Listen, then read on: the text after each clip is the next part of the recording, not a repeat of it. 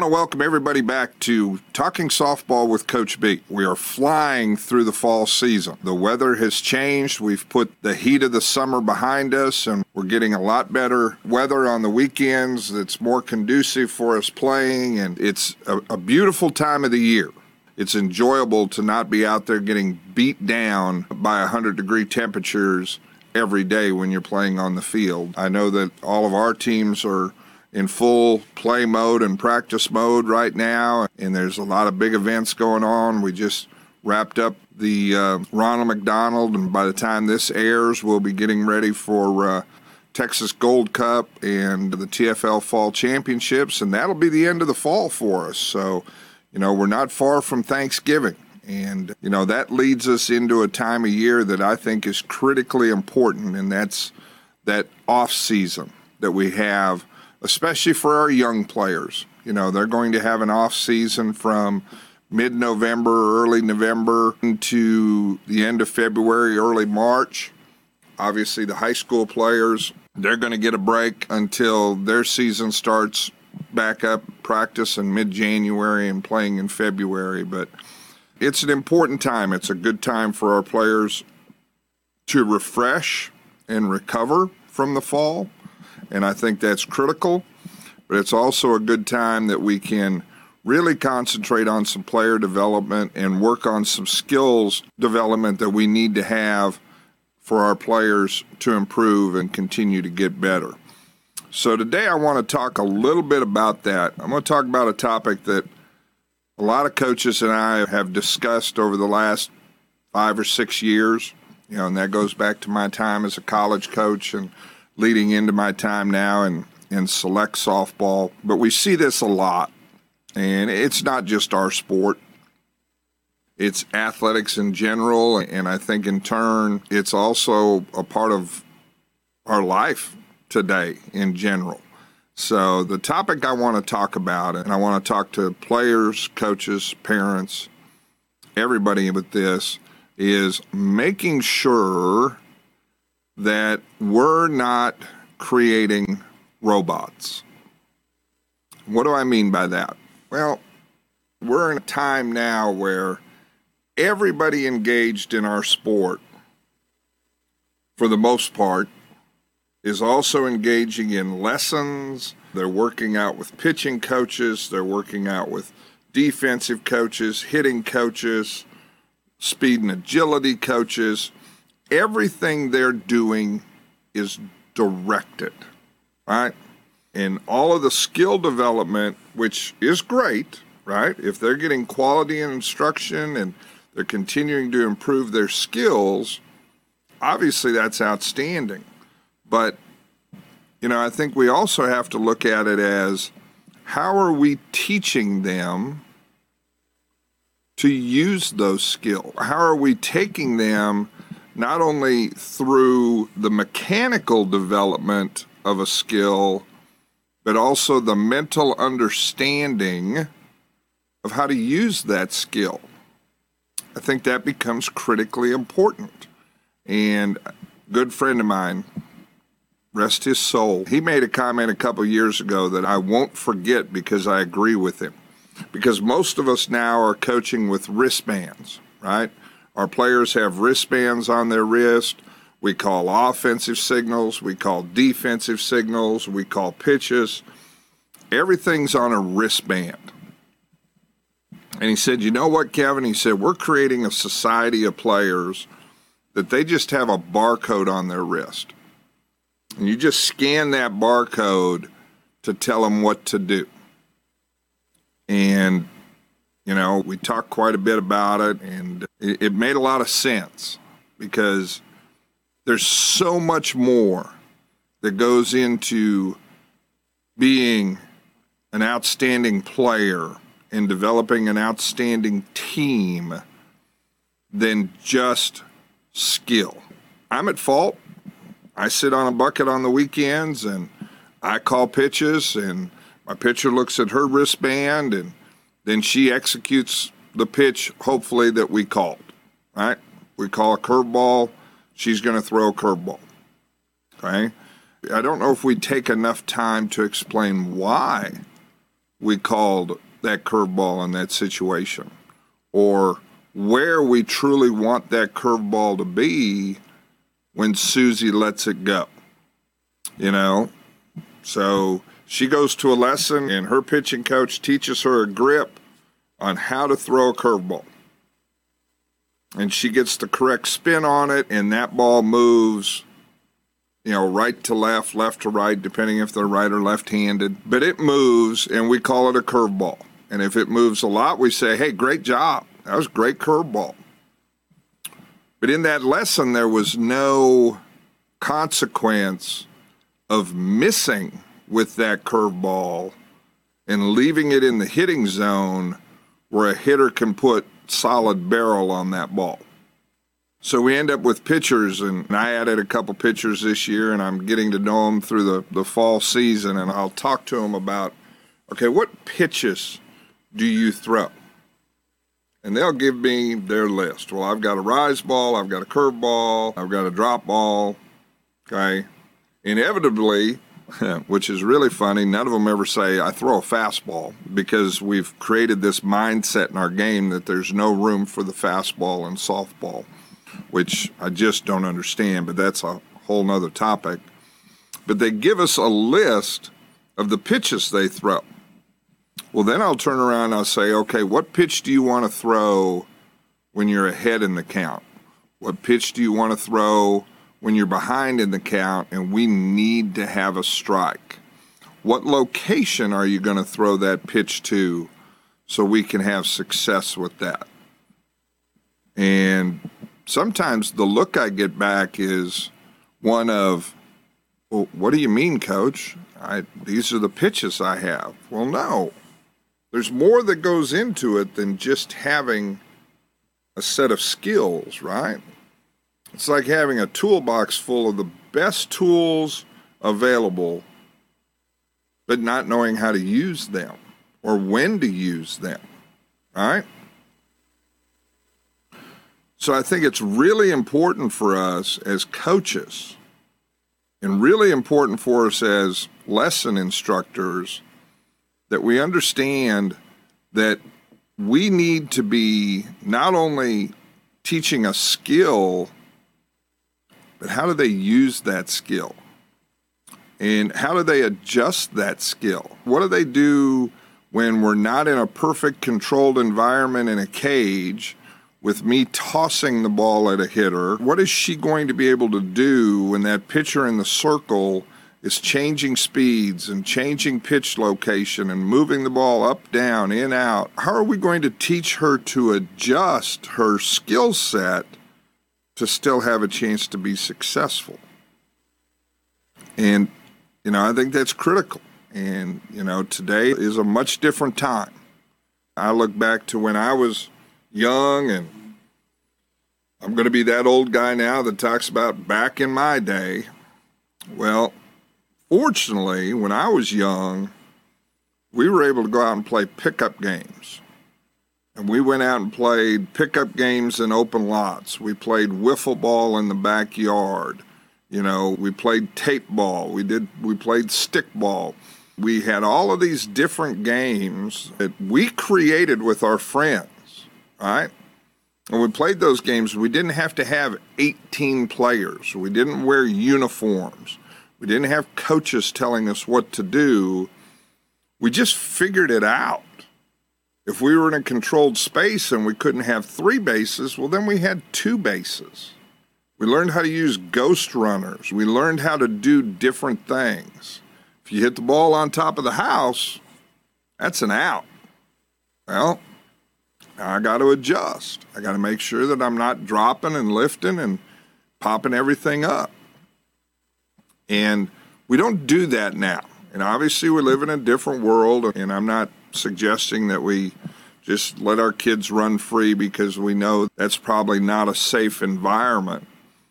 But do believe that we're missing a big component when we don't explain why and how to use the skills that we're teaching our players, right?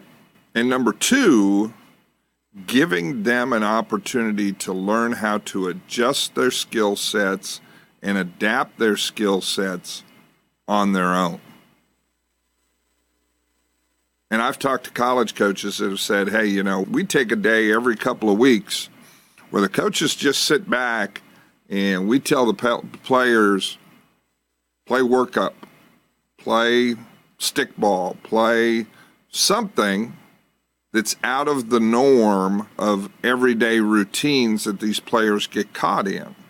And I think that's a big part of it, because players end up, they go to a pitching lesson. This week they're going to work on their curveball and their changeup.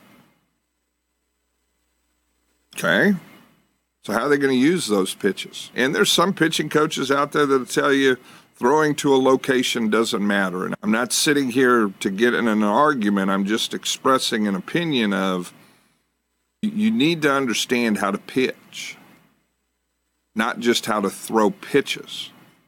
Our pitchers need to understand that not all of them have the ability to just reach back and throw a ball by somebody. And if they can't locate a pitch, then it creates a real disadvantage for them and for our defense and everybody engaged on that side of the ball. And the advantage goes to that hitter in the box. As hitters, I hear it all the time. Oh, the pitching's so slow, I just can't hit it. Are you making adjustments? Are you changing your timing?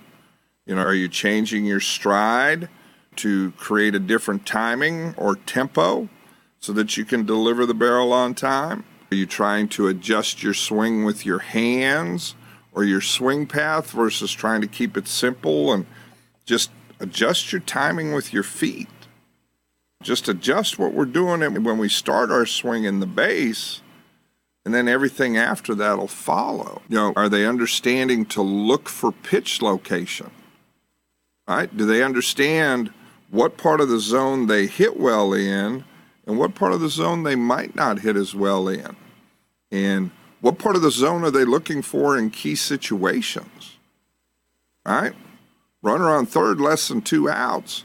Am I looking for a ball that I can elevate and get to the outfield for a sac fly? Because that's an option to score the runner. I don't just have to get a hit, or I don't have to just hit the ball out of the ballpark to score runs. I have to understand how to create offense. And that's my job with the bat in my hand.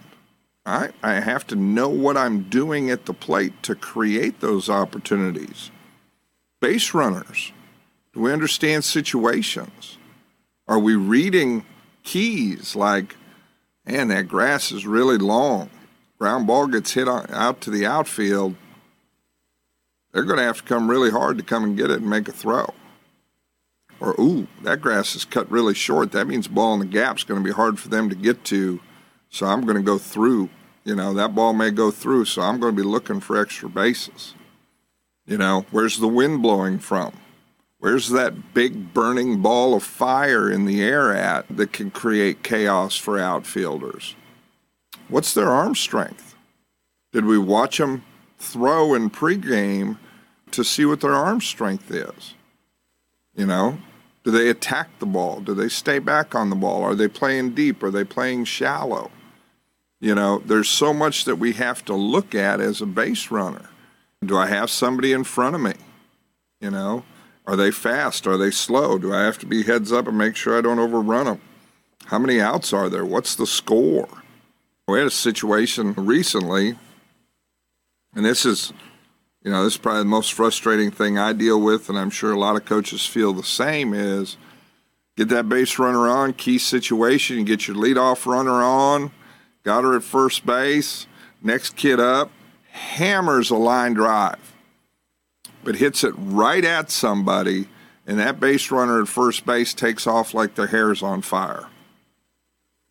And we get doubled up and get knocked out of a key situation. Instead of an opportunity to, okay, we had the line drive out, that's going to happen, but we still have a runner on first with the next runner coming up, right? To now we have 2 outs, nobody on, and we got to figure out how to start a rally again. We got to figure out what we need to do to get the momentum back to our side in that inning. And there's so many of those things that have to be taught. And they're taught in game situations. They're taught in practice situations. But coaches, we have to teach them.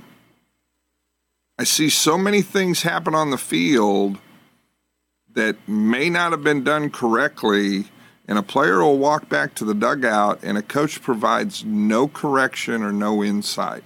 And I'm not saying they have to lose their mind. I'm not.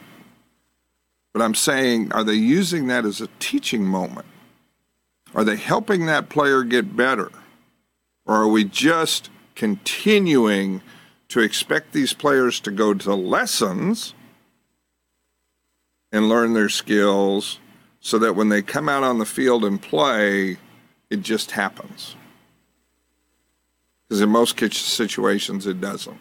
Now, obviously, there is an upper echelon of player, a top part of the bell curve, that they're very talented and have an understanding of the game, and the game's easy for them. But the majority of the players in our game today, the game just doesn't come easy to them.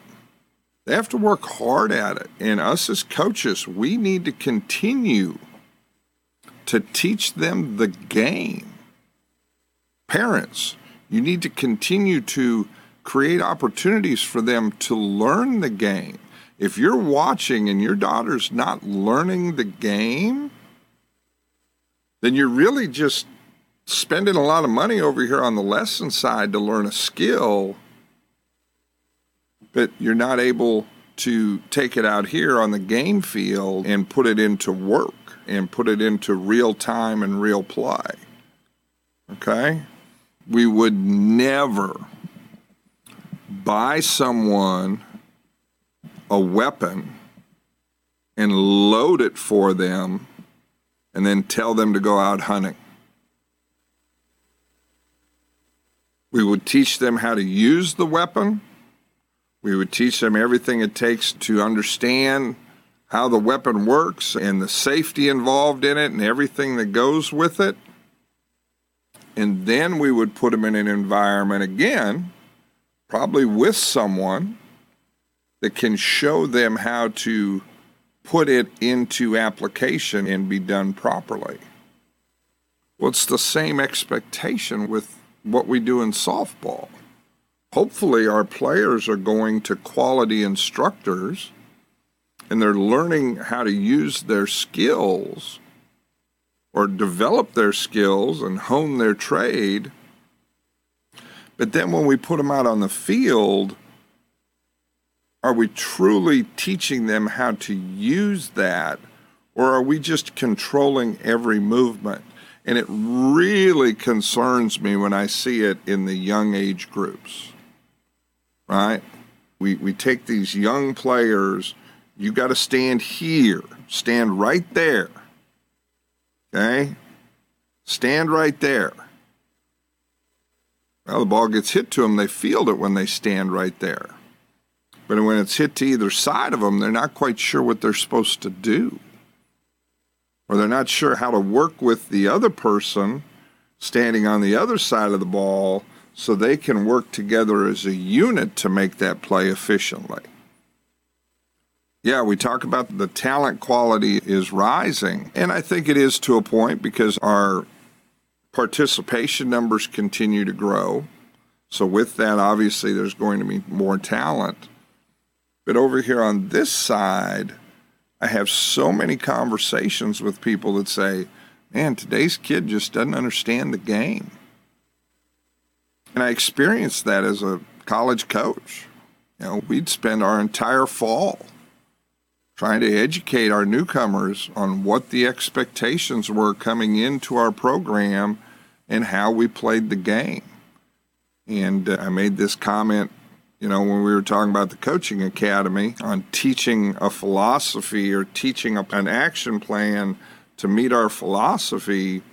That's it. You know, we have this mission statement or program statement that we want to play at a certain level. Well, in order for us to do that, then there has to be an action plan to meet that program statement or that goal. And we can't do that with a bunch of robots. We have to allow these kids or these players, I hate to use the word kids, these players the opportunity to learn how to use their skills. And when they fail, we point it out and we give them instruction on how to improve it. But we just cannot continue to create players that are playing with a barcode on their wrist. Do I think the wristband signal system works? Absolutely. I think it's very efficient. But there has to be a why. Why do we run this first and third in that situation? Why are we in this bunt coverage? What's the expectation when we're in this rotation? Okay, offensively, why are we in a hit and run situation now? Why does this create the best opportunity for a hit and run? Why would we straight steal here and not steal there? There has to be so much more that's taught, because we talk about player IQ. Well, they learn their player IQ from the people that are providing them with the instruction and the information. And that becomes our lesson instructors, and they need to be teaching the why also. But then it also falls on our coaches that are working with our players. And players, my challenge to you is ask why. Ask why. Don't be afraid to fail. Take a chance. Can you make that play on the run? That slow roller, can I pick that up and make that play on the run? If not, then I need to work on that. Because there's going to be times in games where I have to be able to make that play on the run, or I have to think as a base runner. Again, back in our day, we watched a lot of baseball on TV, and we learned a lot from doing that also, or going out and watching older teams play and really watching the game and paying attention and learning. I'm not sure a lot of that happens now. I think it does to a point, but I don't know that there's a lot of information gathering and understanding of concepts once we take that information in. So that's my challenge today. Coaches, let's not create robots. Parents, make sure you're in an environment where your player's not being taught to be a robot. And players, don't be robots. Know why. Know why you're being asked to do something. Know why it needs to be done that way. Know when you need to do something a certain way. And make sure you're putting your work in to learn how to make those plays. So I appreciate everybody listening today. Again, I want to continue to wish everybody the best of luck on the field. I hope that everybody is enjoying our great game and enjoying the beautiful weather we're getting to play it in. You will be getting more information about the Coaching Academy. It will be after the first of the year, but I'm excited about that, and I think it's going to be something that hopefully coaches are going to enjoy. And as always, if you ever have any questions, comments, ideas, please visit us on our Facebook page, Talking Softball with Coach B. I'll try to get to any questions there may be. I'll either answer them here, or we can answer them through email, text, or a phone call. I just want to thank everybody for spending the day with us on Talking Softball with Coach B. Well, that's it for today. I want to thank everyone for listening, and I hope you're enjoying Talking Softball with Coach B. I ask you to subscribe through your local podcast provider. You can also follow us on Facebook.com/Talking Softball. Gives you an opportunity to provide feedback and also provide any questions that you might want us to answer on an upcoming episode. This has been Talking Softball with Coach B, and I want to thank you for listening, and I hope everybody has a great day.